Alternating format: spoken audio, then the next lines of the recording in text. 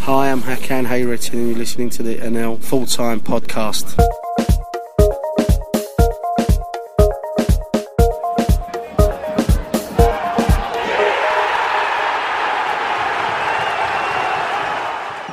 Welcome to this week's NL Full-Time. I'm Luke Edwards and joining me is just Dickie Wharton this week. Just me and you, Dickie. Hello. Yes, it's a very intimate Sunday afternoon, but it won't be any the worse for it, I hope. I can turn the lights off if you want, make it a bit more intimate. No, we're fine as we are, thank you. We've just spent 3 days together, so we're probably sick of the sight of each other anyway, aren't we? Yeah, probably the less said about that, the better. No, just our trip to Carnarvon for the Wales-England game in midweek. But yeah, back to league action this weekend. Don't forget to listen to that now. If you haven't had a chance to listen to it, if you have subscribed, you should have it already uploaded to your device. But you'll hear all about our trip to Carnarvon and Wales C versus England C. It's fair to say it didn't go to plan for England, but you can hear all the build-up to that and the post-match reaction from that. Now, as Dickie mentioned, it is the FA Trophy semi-final. So it's a chance now for Bromley or Wrexham to make up for trophy heartbreak in the past. Both are losing finalists over the last 10 years. Bromley beat York and Wrexham beat Stockport County. And I know you're purring over Paul Mullins' goal in that Wrexham game. Yeah, I've read the report from the game in today's non-league paper, and in some senses it sounded like as good as both sides are, it did sound like they cancelled themselves out a little bit. But literally when the game looks like it's heading to penalties, Paul Mullin with an absolutely fantastic finish. I only thought this morning it's the kind of goal that would have graced a game at a much higher level. And if we think about it, then potentially that's where Wrexham and Stockport may both be next season at a higher level. That there is a sort of an elevation of the I'm not going to say the overall standard of play, but they're having two big teams like that duking it out in this league and in the FA Trophy has added so much interest to this season. And then adding a second goal in something like the 4th minute of injury time to seal it. Fantastic day for Wrexham. I read Dave Challoner, he said, we've got 9 further cup finals to prepare for now, referring to the games they have left in the league. They still hold a considerable lead in that one, but as well as getting to Wembley, and what a great story that is for Wrexham and Ryan Reynolds and their TV documentary, that's going to be fantastic. Potentially, a bit of a psychological blow for them as well to have sent Stockport packing.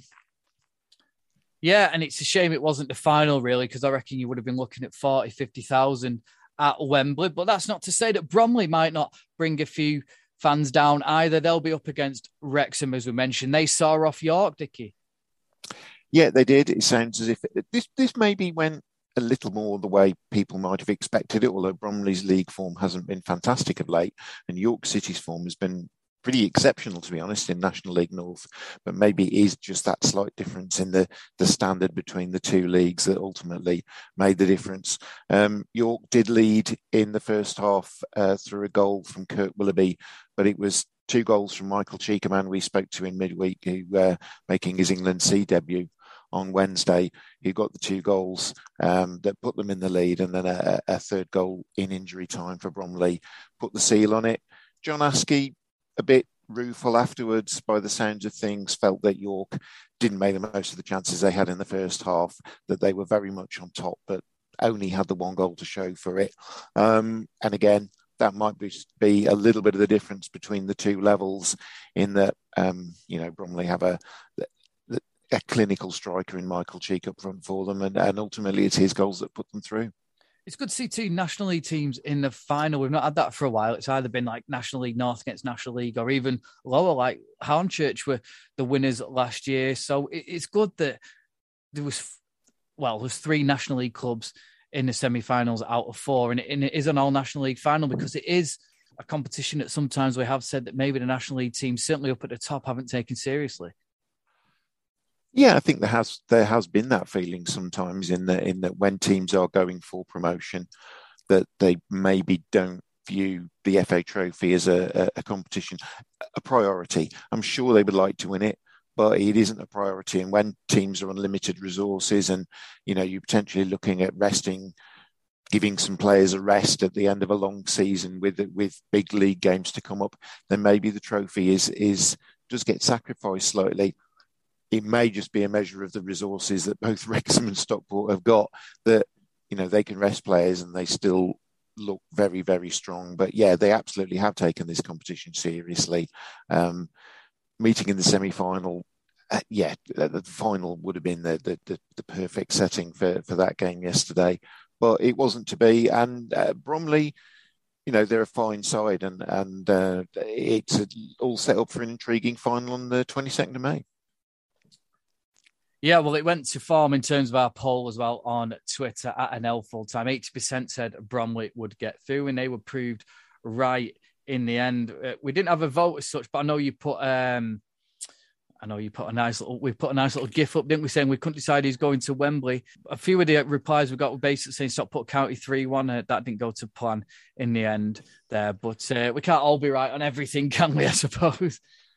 No, and looking from the outside, it was a game that really was too close to call, I think. And that I think now that Wrexham have gathered their form in the league and have been on such a good run, and we are now, perhaps they were almost meeting at the ideal time for us to get a measure of, who is, I wouldn't say the better side, but they could play each other 10 times.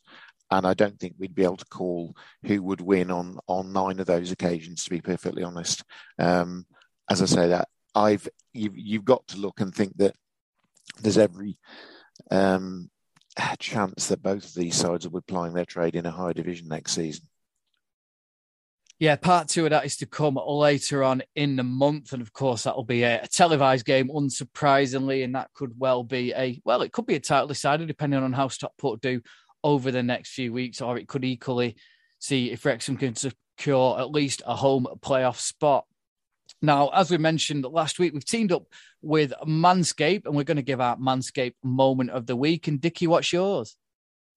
It's going to be Paul Mullen's goal, his first goal in that game yesterday. I just think for the occasion and at the timing of the game and the quality of the finish, I think for him to take on that shot that he did at that point in the game.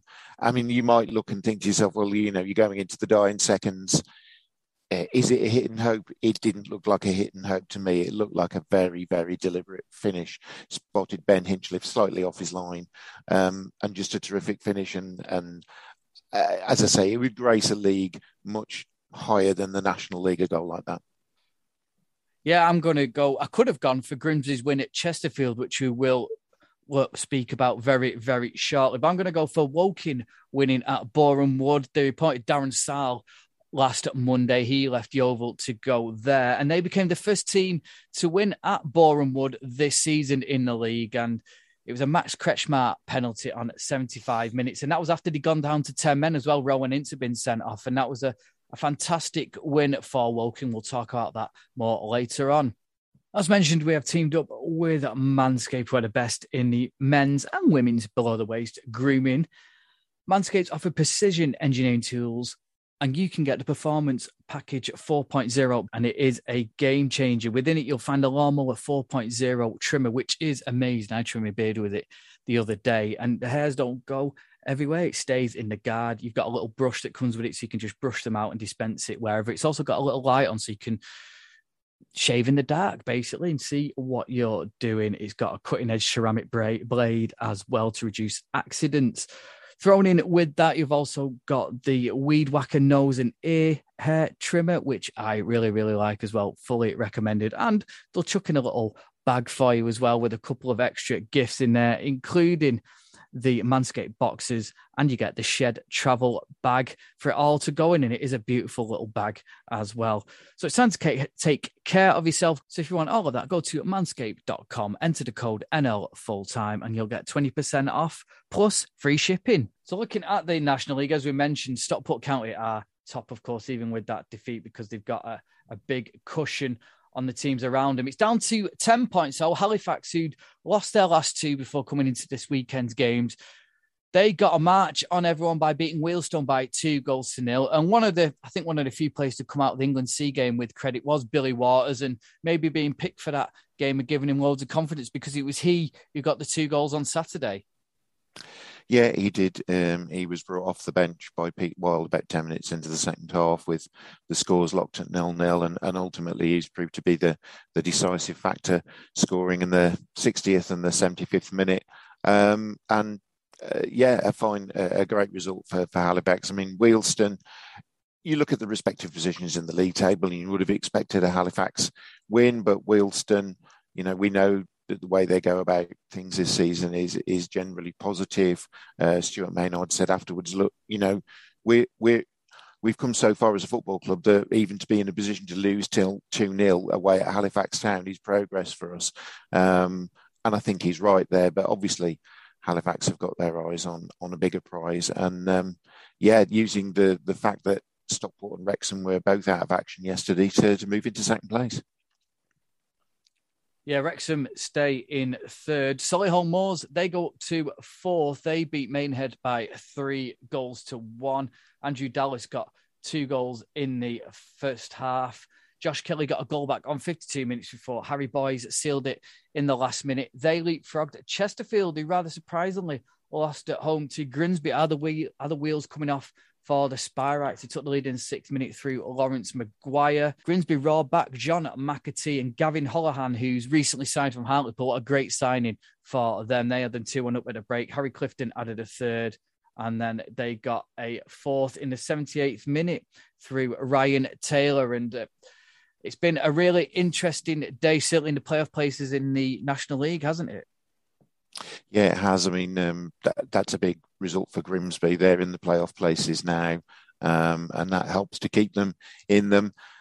As for Chesterfield, we've been looking week after week, and they've not been getting great results at all, and they're down to 5th in the table.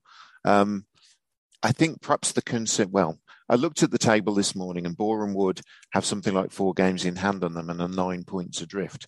And you look and you think to yourself, that's not completely out of the question that Boreham Wood could catch them. I think the bonus for Chesterfield at this point of time is Boreham Wood's poor form. I mean, they've had their breakaway to Dubai, I think it was, as a reward for their FA Cup run, but it didn't look to have done anything for them yesterday, as you said, losing at home to Woking. So there is a little bit of...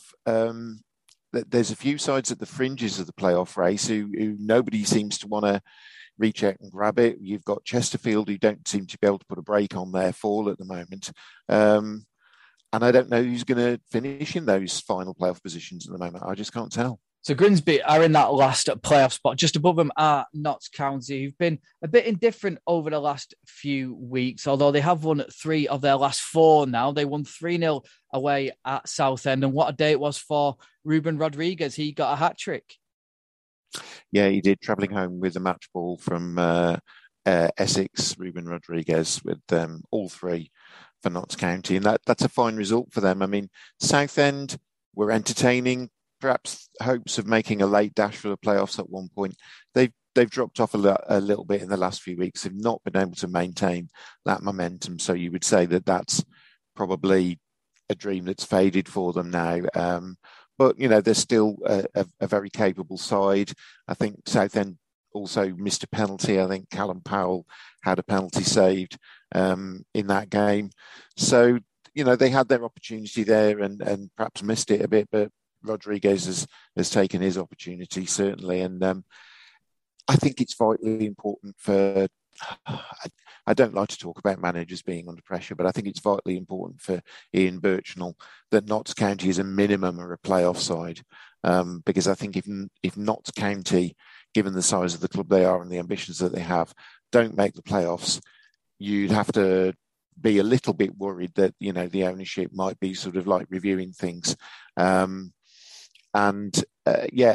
that sense of they're just probably too big a club not to be in the playoffs.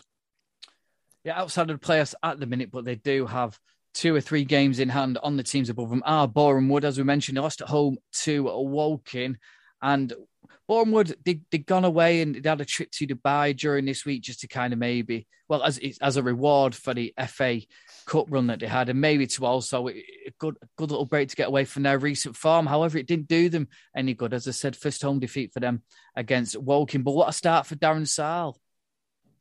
Yeah, tremendous for him. I think there have been people. I think there've been a lot of mixed views over Darren Sarll leaving Yeovil Town. I think there were some fans that maybe felt he'd done as much of them as he could, or maybe it was time for a change there.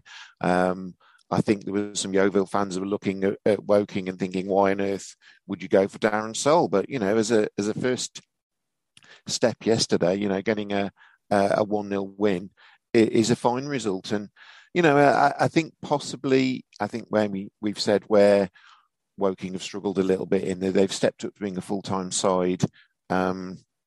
Well, maybe that was something that Alan Dowson had a little bit of a problem with, that transition from being semi-professional to fully professional. Darren Sarll has been manager of a fully professional team at Yeovil Town, so maybe that will, his experience can help them in that respect. Yeah, Darren Sarll's old side drew 2-2 away at Barnet. A good point for them. It was a very topsy-turvy day, very topsy-turvy game down at the Hive. They took the lead, Yeovil, through Tom Knowles before Ephron Mason-Clark equalised on 23 minutes. Adam Marriott had given Barnet the lead 20 minutes from time, but 8 minutes from the end, Ruben Reid got on a score sheet to make it 2-2 there. Down at the bottom, a bit of a missed opportunity for Kings Lynn, potentially. As I said, they've been on an okay run. They'll have had Aldershot in their sights. If they could have got a win at Dover, they would have moved to within 4 points of Aldershot. But in the end, they needed a second half equaliser to get them a point in the end. And that's a massive missed opportunity for Kings Lynn, isn't it? Yeah, it does feel that way. I mean, Dover fielded, I'm led to believe that there were 6 members of Dover's under-18 side in their matchday squad yesterday. Obviously, the pressure's off for them now. Their relegation has been confirmed. So, whether that's Andy Hessenthaler, taking a look at those younger players. But yeah, given that Dover had only won 1 game all season, and given Kings Lynn's situation, that really is a game that Kings Lynn, they'll be hugely disappointed that they didn't claim maximum reward for that. That they trailed to a goal from Kobe Arthur. Josh Barrett equalised for them in the second half. But yeah, that's got missed opportunity written all over it. Yeah, they couldn't take advantage, Kings Lynn. Aldershot lost at home again to Eastleigh. What was a controversial game, Brennan Camp had opened the scoring for Eastleigh, but that's after Aldershot goalkeeper Ethan Ross had been knocked out and was injured. There was a 23-minute delay while Ross was treated by paramedics. Tyrone Barnett doubled the visitors' advantage in the 9th minute of that 23 minutes of first half stoppage time, in the meantime, Mitch Walker had come on as substitute goalkeeper, and then he went off injured, and Mo Bettimer ended up in the gloves, taking the gloves in the end. But Eastleigh held on comfortably, and it was fair to say Mark Mosley's got a bit of a headache now, hasn't he? A bit of a head scratcher now, because he's got 2 goalkeepers out, potentially injured. He might have to dip into the emergency loan market, and it's yet another defeat for them. Yeah, it is. I think it's 8 games without a win now for Mark Mosley's team, which is obviously a concern given their league position. I suppose the only plus point from them yesterday is that the teams below them didn't really make, big moves towards them.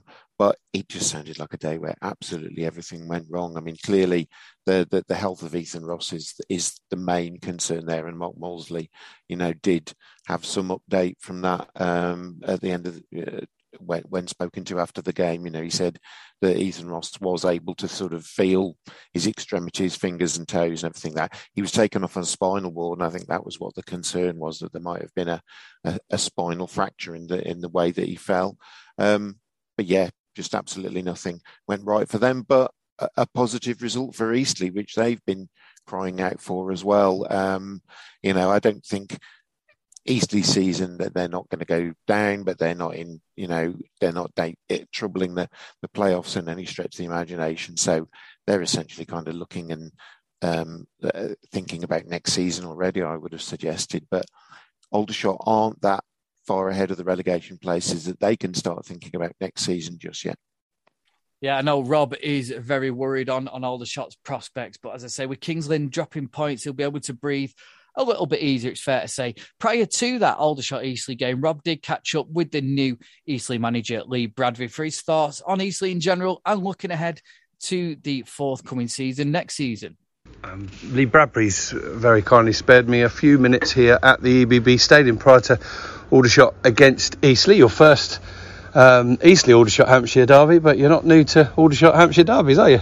No, exactly, yeah, I've done a few of them over the time, but always good club, Aldershot. It's me and Tom Broadbent actually just talking there about playing here in our army days, etc. And it's got a lot of history here, and it's I'm hoping that the team manage to stay in the league, the club manage to stay in the league this season, but obviously we need to get our 3 points today, and hopefully Aldershot can kick on after that. Yeah, it's a bit of a bizarre one in the way it's set up, really, because obviously you've come in and got a win and then failed to win in 4, so it's not the ideal start that you would have wanted.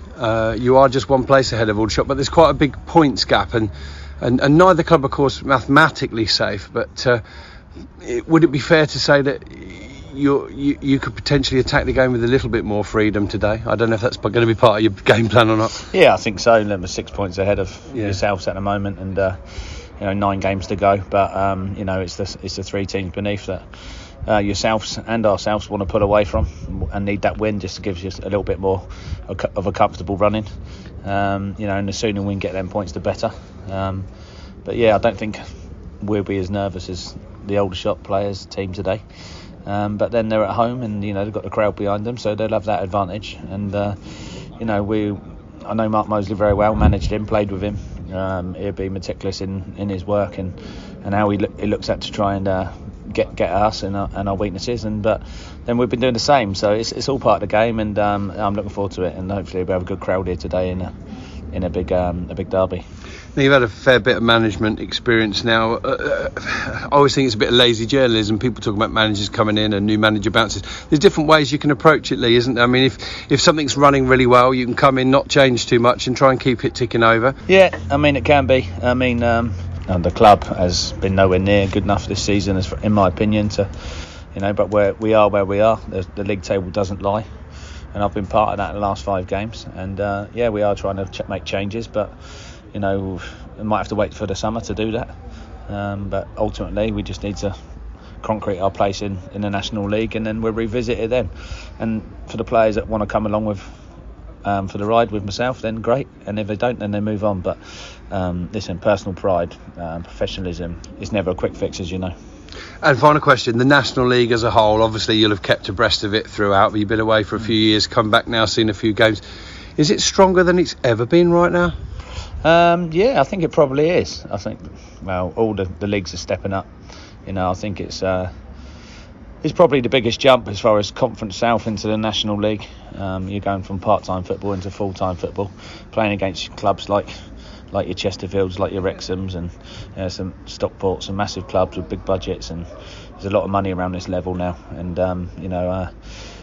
we are 2 clubs that aren't in the same bracket as them, but why can't we compete? So we need to make sure that we do extra to work hard behind the scenes to make sure we get the best out of what we got. Because largely the sides with the bigger budgets are around the top end, but you get the odd case, don't you, of the Bromleys and the Halifaxes, which fly in the face of that. And of course, in recent years, Sutton have gone up with not the biggest budget, Macclesfield before that. Exactly that, and that's what I think.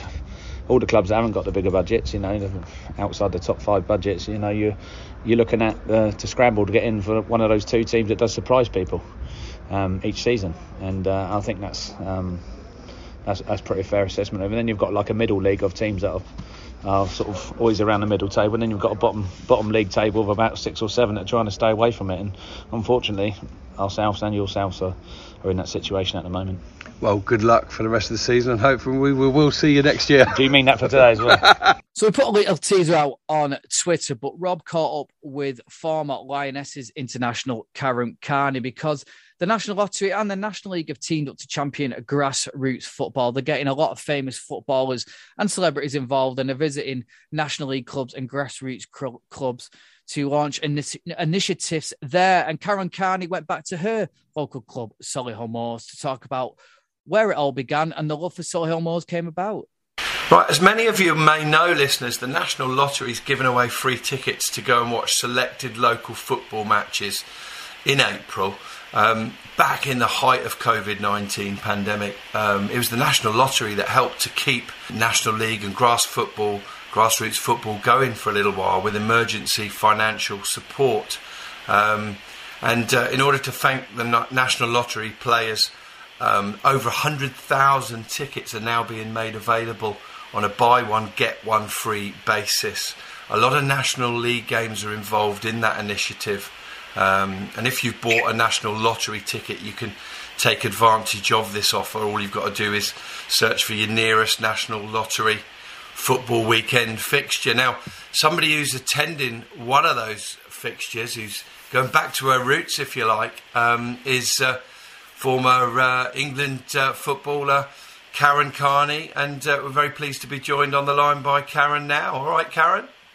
Oh yeah, you okay? Yeah, really good, thanks. So you're heading back to Solihull, where it all started for you for the game against Maidenhead at the weekend. I'm actually here today, ahead of it really.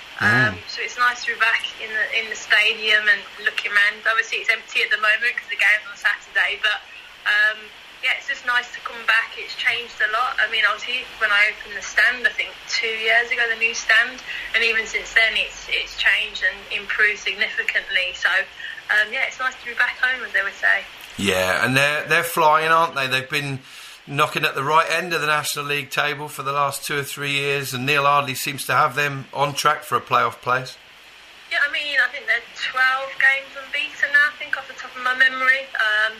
Right, you know better than me, it's such a difficult league to try and get out of. It's so competitive. I think even from a Moors perspective, I think, as you said, they're in the playoff position, but I think they're the only team in that playoff kind of...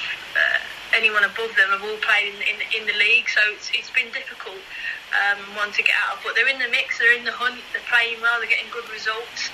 So you're right, the manager's got them going in the right direction as well, so you never know, this could be their year. And I think a lot of people, Karen, know that obviously you played a lot of times for England, a lot of years at Birmingham. But where did it all, you know, as a girl, where did it all start out for you? What was your first football club?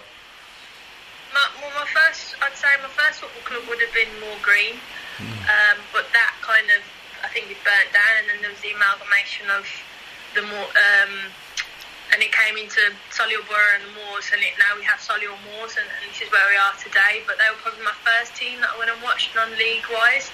There's only literally a 7-minute walk from my house with my dad. He used to take me down there, a bag of chips, and we'd walk down and, you know, watch the football. I'd play in the background as well after the game, and he was in the bar with his mates. So that was it really. I bonded with my dad there and football and fell in love with it. And also I'm a mad Birmingham City fan, so pretty much all my experiences are from, you know, grassroots, being local, supporting my local teams and my local community really. And that's how I fell in love with it. I never thought I'd play it. I just was obsessed with watching it and kind of then kicking the ball around. And my family are massive football fans, so it's been a very long time, and yeah, it's probably down to them why I played. But you know, starting football, it wasn't easy being like the only girl, but thankfully we did find opportunities within the community to try and be playing, and then I went to Birmingham as a young girl, and then the rest is history.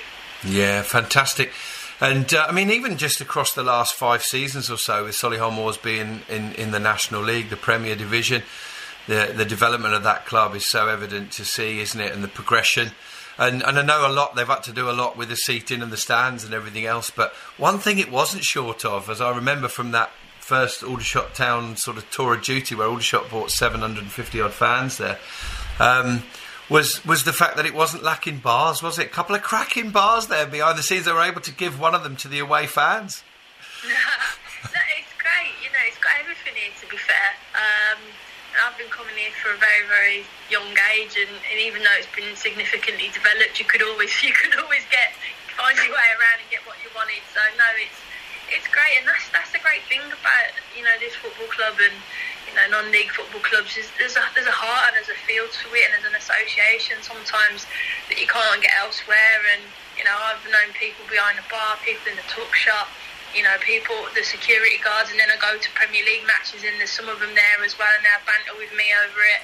So you always, it's about people, and I think that's the real big thing actually here, and that's what I really enjoy, and I think that's what non-league football gives you. It's hard to describe, isn't it? You know yourself it, but once you're attached and you're hooked, there's no getting out of it. I could never understand why. This sounds really, really wrong at the time, but I never understood why people volunteered. I didn't understand it, and I actually then was a volunteer at Solihull Moors, and I went to home and away games for like 2 or 3 years, even while I was playing in the WSL, because I was so hooked, and it made me realise why people volunteer, because you're right, once you get sucked in and you have an association with everyone in the football club, you never ever want to leave, and that never kind of leaves you either. Yeah, it's almost like a second family in it, and just feeling part of something. Karen, thanks so much for joining us, and keep up the good work. Fantastic media career now, and thanks for joining us.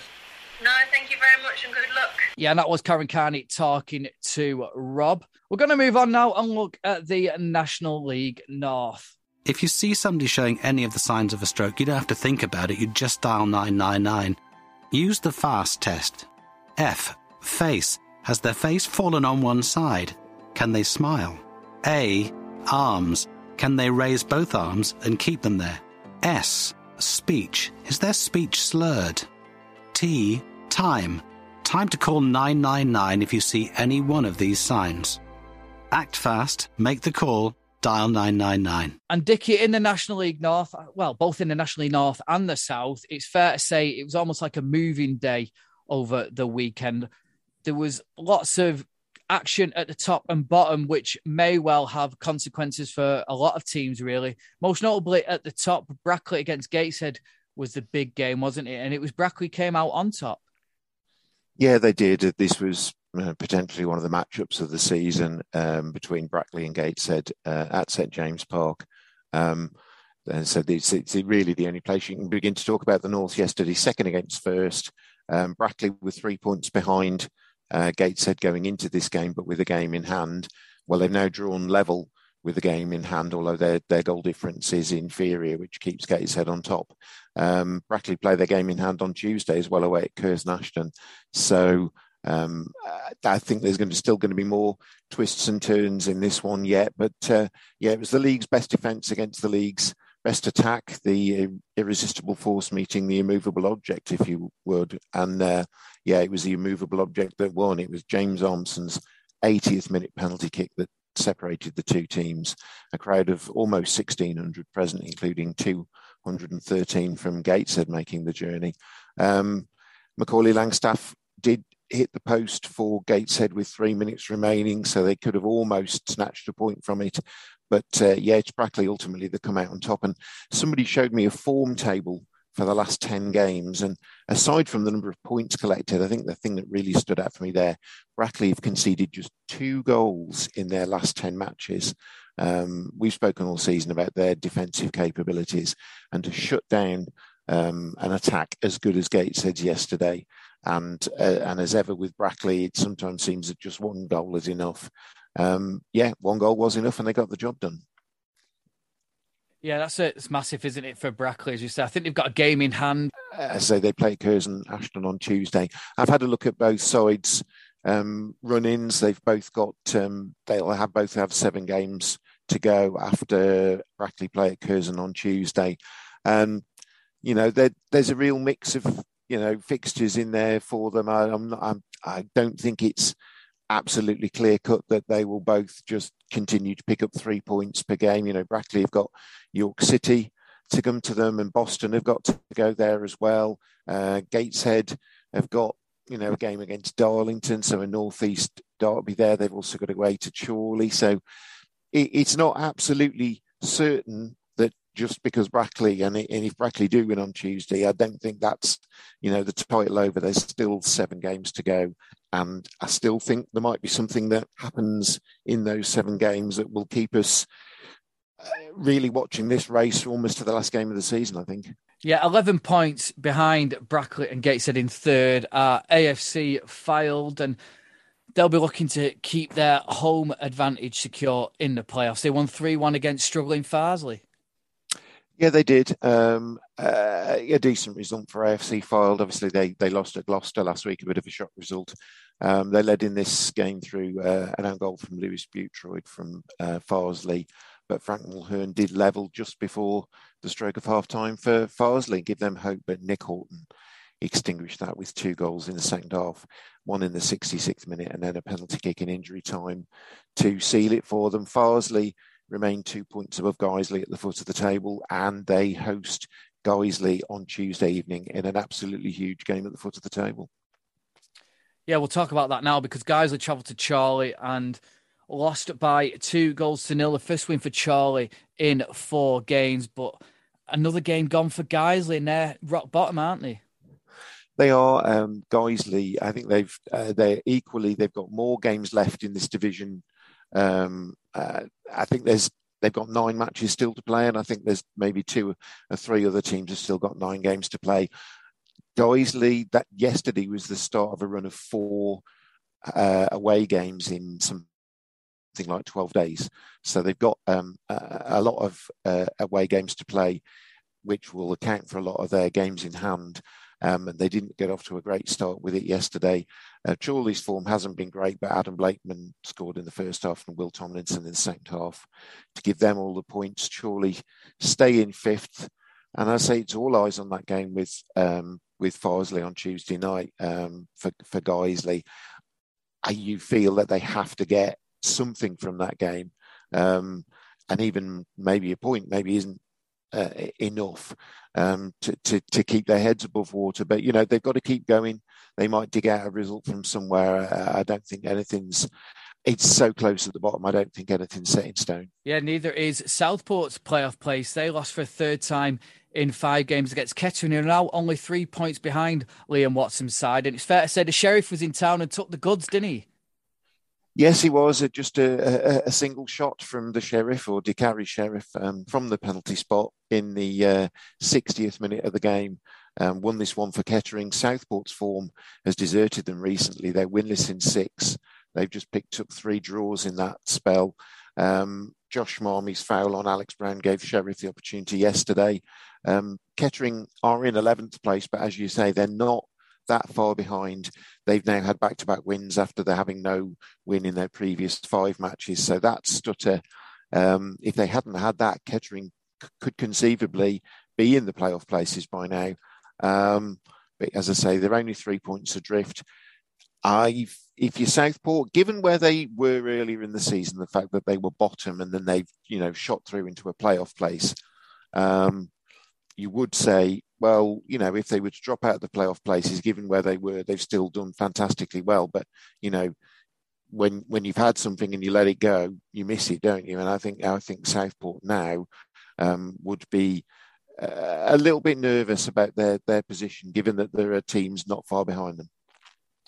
Yeah, and that includes Darlington. And I know a few weeks ago, Darlington fans were worried because they lost Will Hatfield, they've lost Luke Sharman this season, but they got a very hard-earned 1-0 win away at Leamington thanks to Junior Mondal, and they are now level on points with Southport, unbeaten in the last 3. Yeah, they are. They've crept up to 8th in the table. I mean, there's no win achieved at Leamington that isn't hard fought. As a minimum, Paul Holloran's team make you work for what you get down there. They're not often beaten on home turf. But yeah, Darlington's run at the moment is sensational. 3 wins in a row, 6 wins in their last 8 games, and just 1 defeat in there. And all of a sudden, Darlington, where hopes of being in the playoffs might have looked a bit fanciful, that they're actually genuinely realistic now. But as I say, Boston United are just behind them as well, and they'll want to have a say as well, I'm sure. Yeah, Boston Hereford right behind Darlington. They were above them at the start of the weekend, but both had disappointing home results, didn't they? Yeah, they did, and it took a 90th minute equaliser for Boston to get a point against Blythe Spartans yesterday. I mean, given that Blythe are at the bottom, 20th position, fighting for their lives, then, you wouldn't have expected anything other than a hard game. It was Lewis McNall put Spartans ahead in the 41st minute, but Scott Duxbury headed home from a Shane Byrne corner in injury time to deny them. the Pilgrims really needed a win to go back into the playoff places and couldn't get it. The same with Hereford, a missed opportunity for them.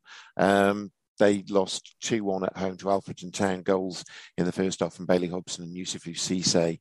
Ryan Lloyd gave them some hope with a goal in the 80th minute, but the Bulls stay in 10th. A decent little win for Alfreton bumps them up to 14th. Yeah, so below that, Bennymore, who are only 3 points now in the playoff conversation, they won 3-0 away at Curzon Ashton to pull 4 points away from Curzon. Anthony Johnson called it a 10 out of 10 performance, so it must have been pretty good.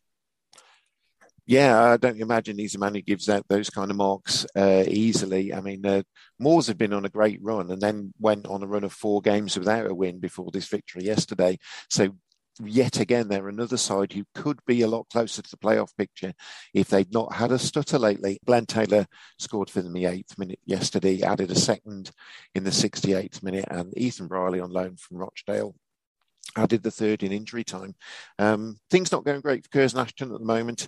They're winless in 4 straight defeats, and they've scored just once while conceding 14. Yeah, down at the bottom, it's hotting up. Bradford, I think they're on 38 points. We can say they're safe along with Chester. They got a good 0-0 draw against Kidderminster. Gloucester, who looked like they were pulling safe, ran into Telford, didn't they? Who Telford, well, we'll get to explain what happened in a minute, but Telford won the game and has now moved them 3 points behind Gloucester, 6 points clear of that bottom spot.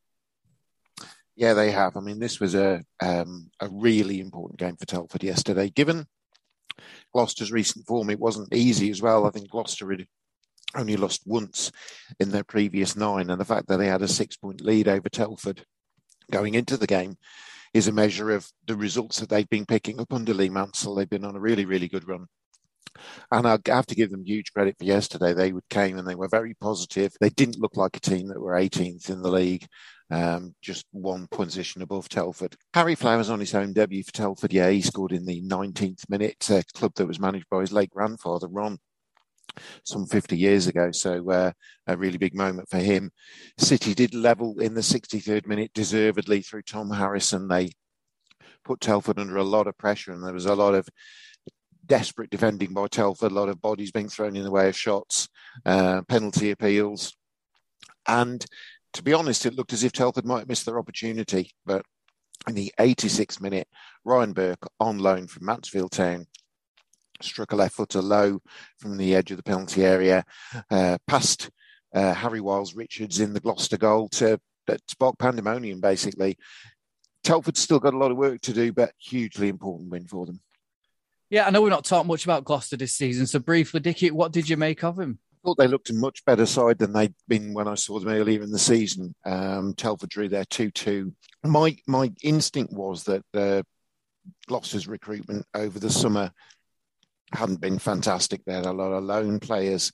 They had quite a lot of young players in there. And as many teams have learned to their cost, this isn't a game, or this isn't a league to be pitching in 18, 19-year-olds in large numbers, expecting them to be able to perform, to be perfectly honest.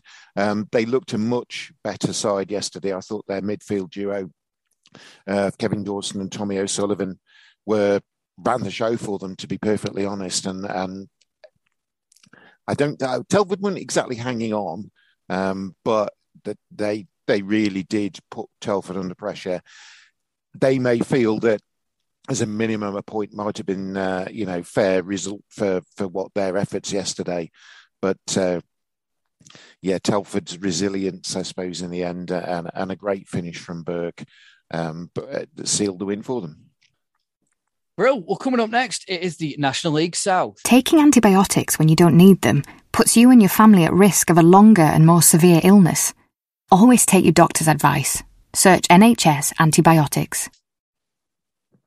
So it's time to look at the National League South, and I'm pleased to say that we've been joined by a semi-regular contributor to the podcast. It is Joe Pope from the Off The Line blog. Hello, Joe. Yeah, all right. Yeah, not too bad. Thanks for having me on. No, thank you for joining us. And we mentioned about it being a moving day in the north. It was a very moving day in the south as well, because Dorking got back to winning ways in what was a spectacular win. 5 different goal scorers for them. Fantastic day for them, but they remain 4 points behind Maidstone still, because Maidstone won by 4-0 at home to Havant, who are having a very funny season. We'll get onto that in a minute, Joe, but it was fair to say Jack Barham was the man of the moment again for Hacken Hayretton's side. Yeah, I mean, what's a talent. Obviously, he's been influential. He's obviously, Tuan Loke scored another goal, so Barham got 3 to sort of keep pace in the scoring charts for them. It's funny, we actually had Hakan Hayretton on our website. We had an interview with him about just over a year ago, and he did say at that time, he said if he was given time to build his team, he would win the National League South. So it looks like he's on course to do that. Obviously a good win for them. Obviously, as we say, we're going to come on to Havant and Waterlooville. It seems a bit of an odd season again for them. But fantastic win for Maidstone. Obviously, they need to keep winning just to make sure that they keep ahead of Dorking, who will, especially at this point of the season, especially with Pryor back on the score sheet yesterday, they'll no doubt take some stopping now. Yeah, 5 different scorers as well for Dorking, which Dickie knows I love. I just think it's a real team effort when you have 5 different scorers in a 5-0 win. But as you say, maybe ominous for the teams above that Alfie Rutherford and Jason Pryor are back on the score sheet. Yeah, I think as a strike force, I don't think you're going to get much better than that at this level. Whether or not that they're going to have enough to overtake Maidstone's 4-point lead, I'm not sure, especially for, obviously, Hayretton. He's got promoted from non-league before, so he's used to getting promoted in non-league. But certainly in terms of the playoffs, having those two back fit and firing is good signs for Dorking. And as we saw yesterday, Slough have been fairly good this season. And the fact that they scored five different scores as well just shows their strength and depth. They're gonna. You certainly wouldn't want to play Dorking in the playoffs. No, absolutely not. One team will be looking to get into playoffs, as we mentioned, but aren't having a great run. Although that defeat to Maidstone ended a little mini run for Havant and Waterlooville, and they are just 3 points off that final playoff spot. But Joe, what do you make of them? I know they beat Torquay earlier in the season in the FA Cup, but they have flattered to deceive, and then just when you think they're maybe getting it together, they go and lose again and lose heavily. Yeah, well, I think last time I was on the podcast, I said it was the curse of beating Torquay, because Havant and Tonbridge Angels both beat Torquay in cup competitions this year, and then have gone on to not really do much since. But Havant going into the season, especially with Doswell, and obviously they recruited well again in the summer, you still expected them to be there or thereabouts, but they just can't seem to, put that run together. As you said, only 3 points off the playoffs. And you think, well, that's not too difficult a gap to make up at this point, but they just can't seem to get that run of results together, which they need to get in, especially yesterday. Obviously, their defensive problems highlighted, 4-0 defeat. But as we get to the business end, you would assume that Havant will probably get over the line. If I was hard pushed to pick a team that will probably get in, I would go for Havant, only because of their experience. But they'll be looking to bounce back from that defeat yesterday. Although they are playing a Maidstone side who I fully expect to win the league. Yeah, Dartford, bit of a missed opportunity for them. They're now 7 points behind Dorking, and they went away to Oxford City, who've had a bit of a sticky patch recently. It was a 1-1 draw there, Dickie, and a man in form for Dartford is Marcus Denangri, scored again. Yeah, a penalty kick in the 3rd minute yesterday for Dartford had them in the lead, but they were pegged back before half-time. I'm going to leave the pronunciation to one of you two, because I never get this one right. Joe Iacofano? Yes, that's the one. That's the one. Yes. Yeah, he levelled in the 23rd minute. And I don't know, I suppose, given the respective positions of the two sides, then, maybe a draw is a result that you might have expected there. But given that gap's opened up to 7 points now, you look at the top two, and you feel a 7-point gap now is perhaps too much for any other team to overturn. So it looks potentially like it's Maidstone's to lose. They don't have to play Dorking again this season. But as ever, with a playoff coming up at the end of the season, you just need to finish as high as possible to give yourself that home advantage. I don't want to feel the wrath of Steve King, Joe, but would you go along with that? Would you say Dartford are now out the title race? Yeah, I mean, obviously, especially with the position that Maidstone are in, I expect them to at least finish in the top two. And out of the two of them, I would say that Dorking are far better, certainly attacking wise, to pull up, short. Some of the teams that they'll play between now and the end of the season, you would assume that Dorking would have more than enough to get the better of Dartford. I know Dartford had Conor Essam ruled out until the end of the season, I saw, with an ankle injury. So obviously the fact that they've lost him as well, and the fact that Dorking have just got back Jason Pryor, two players there, which one's lost and one's gained, you would assume that Dorking are home and dry. I think it's interesting the fact that we've now got, the National League South and North, that it looks like two teams at the top of both leagues will run away with it. And it will be between those two as to who wins the division. Yeah, another disappointing result for Ebbsfleet in an entertaining game down in Kent. They lost 2-1 at home to Hungerford. It was a red card apiece for either side, but one man who's on absolute fire again. I think that's his 24th goal of the season he got on Saturday. Or 23rd and 24th goals, because he got a double. It was Ryan Seeger to see off Ebbsfleet in the end. And they're in the last playoff spot. And I mean, it's a remarkable season for them. And sometimes you can be a smaller team, but if you've got somebody who's banging in the goals, then it gets you a lot of success, and that's what it's proving. Yeah, I mean, certainly, since Robinson's come into the team, into the club, we've seen that they continually punch above their weight. And when they're able to keep it fairly close, obviously at the back with Kearney, who's again had another good season, when you're able to keep it fairly close and you've got a striker like Seeger, who's obviously scoring as much as he is, you're always going to have a chance, especially in the National League South, at that level. It looks like it'd be one or two teams that probably in there with them for that, sort of last couple of spots in the playoffs.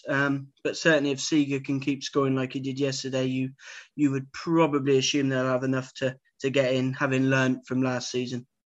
What do you make of Ebbsfleet, Joe? That squad they've got, I mean, should they be almost walking away with the league? Should they be at least challenging Maidstone? Yeah, I mean, when we come into the season, I had them, top 3 or 4. I didn't have them to win the league because I thought they were still a little bit too inconsistent. And I think that is the thing that we've seen this season. Obviously, Denis Kuchev is still, I think, trying to adapt to English football. Obviously, he's been here, 2 seasons or so now.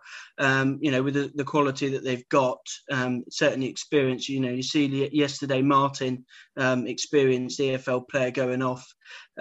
Certainly attacking football-wise, Ebbsfleet are, very, very good. And certainly on their day, they've got enough to beat most teams. But I think when you need the fine margins to actually, go and win a division or at least finish in the top 2, I don't think Ebbsfleet are strong enough defensively to do that.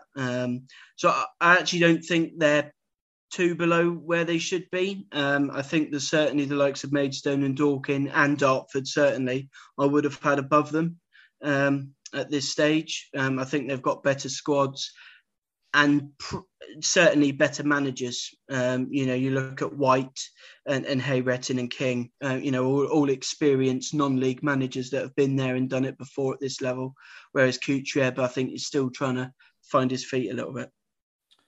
Eastbourne Borough are an absolute flyer as well. We've got to take our hats off to them. They're breathing down Dartford's neck for that 3rd spot and ultimately a home tie in the playoffs. And Dickie, it was a pair of Charlies on the score sheet, wasn't it, on Saturday? Charlie Walker and Charlie Kendall.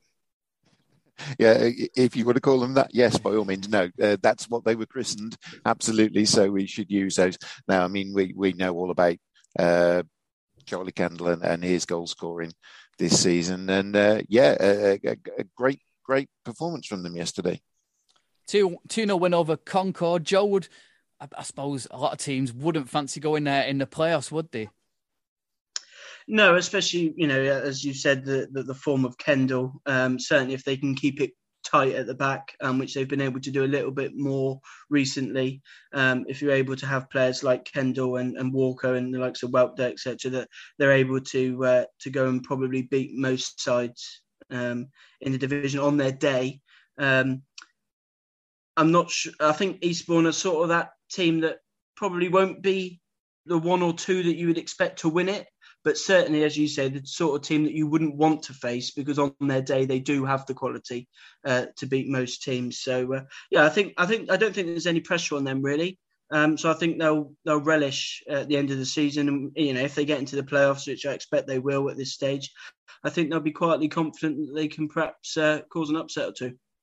Yeah, Dulwich Hamlet, they slipped out of the playoff places. They could only draw once again. They drew 0-0 away at 10-man Bath, and they'll be really frustrated, won't they, Dulwich, that they didn't get the win, because Bath were down to 10 men after just 15 minutes when Jack Batten was given his marching orders. So they had well over an hour, didn't they, to try and get that goal, and they couldn't do it. Yeah, I mean, obviously at the start of the season, we obviously saw them start really well, but recently we have seen that little bit of inconsistency in their game. Obviously, it's a very, very good point for Bath, being down to 10 men for 75 minutes. And certainly with Dulwich, one of those teams that would perhaps be looking to get that last spot in the playoffs, pushing towards the top 6 or 7. They'll see that as a disappointing result, not being able to come away with a result there. It's hotting up at the bottom of the National League South. Welling, they lost 1-0 at Tonbridge. Tommy Wood scoring his 12th goal of the season. I think that'll more or less put Tonbridge safe now. They're 6 points clear. Billericay lost 1-0 at home to Chippenham, so their recent good run has come to an end. And Chelmsford, they got a vital draw, 2-2 away at Hemel Hempstead. So very tight down at the bottom, Joe. Are we saying Tonbridge are nearly safe now? Yeah, I think so. I don't think really they were one of those teams that I would be looking at as going down. I think they probably have a bit too much. Obviously, they do have the odd game in hand as well. I think it will be down to Welling and Billericay as the two that I think will probably be finishing that bottom spot. And obviously, a good win for Tonbridge yesterday. Obviously, that puts them 6 points ahead of Welling, and that'll be a big result for them. As if obviously Welling had won that game, then they'd be level on points. I think obviously Tonbridge should be very happy in that, and I think it will be down to those bottom two. Interesting, he didn't put Chelmsford in that conversation. They're not on an amazing run at the minute. They were 2-0 up as well at Hemel Hempstead through Charlie Sheringham and Matt Rush, but it was 2 goals late on from Charlie Hughes and Pierre Foncu, who got the equaliser there. So 2 points dropped for Chelmsford. And yeah, I'm surprised, Joe, that you've not mentioned him in that conversation. So you think it's between Billericay and Welling then? Yeah, I mean, obviously their recent run for Chelmsford not been as great. Obviously, the point I'm about to make seems a bit false, given that they conceded twice yesterday to draw. But I think defensively, Chelmsford are a little bit better. I mean, you look at the goals, their record this season. They've only conceded 44. I mean, that's 13 better than Billericay, and 25 better than Welling. And certainly, you saw yesterday Sheringham on the score sheet for Chelmsford. I think out of those bottom 3 teams, Sheringham, he can get a good goal return between now and the end of the season. Simeon Jackson, he's obviously scored a fair few goals as well. So I think they'll be, I think it'll be close, but I think they'll be fine. Perhaps Deepa Akinyemi as well for Welling. Yeah, and Bath, of course, I think maybe we think they're safe, even though, as Dickie's just pointed out, they had to literally batten down the hatches on Saturday. I'm going to give Dickie credit for that one. And also, Dickie, there's a massive game on Easter Monday at the bottom, isn't there? Yeah, Chelmsford host Billericay on Easter Monday. I was just having a look through and seeing if any of those teams in the picture there face one another. That's the one that's kind of jumped out at me. You would think if Chelmsford, can take maximum points from that one, then that might be enough for them. But Billericay, that little revival that they had lately, I suppose they've just not got to let yesterday's result get them down too much. The one result doesn't send you down. They're still close enough that there's a couple more wins could do it for them. Absolutely. Well, Joe, thanks for joining us. Yeah, thank you. Thanks for having me on. Just give us a little plug of your blog again and your podcast and website. Yeah, so off the line blog on Twitter. Obviously, we'll have our Team of the Year shortlists coming out fairly soon. Just get that little plug in there. So we'll have our Team of the Year shortlist ready for you to vote on the outstanding performers in the division for all of the leagues in non-league. So thanks for having me on. Absolutely, and Dickie, thank you as always. No, you're very welcome. It's good to see you both, and some interesting games to look forward to in midweek. Absolutely, and keep an eye on our Twitter as well at NL Full Time, because we'll be announcing the manager and player and volunteer of the month from each of the 3 divisions throughout the day there. And give us a follow as well on Instagram, NL Full Time. Subscribe to us and leave a review, and then you'll get each podcast uploaded to your device. Until then, have a great week, whether you're out watching a game or you're just following it elsewhere. And we'll be back next week. See you all very soon.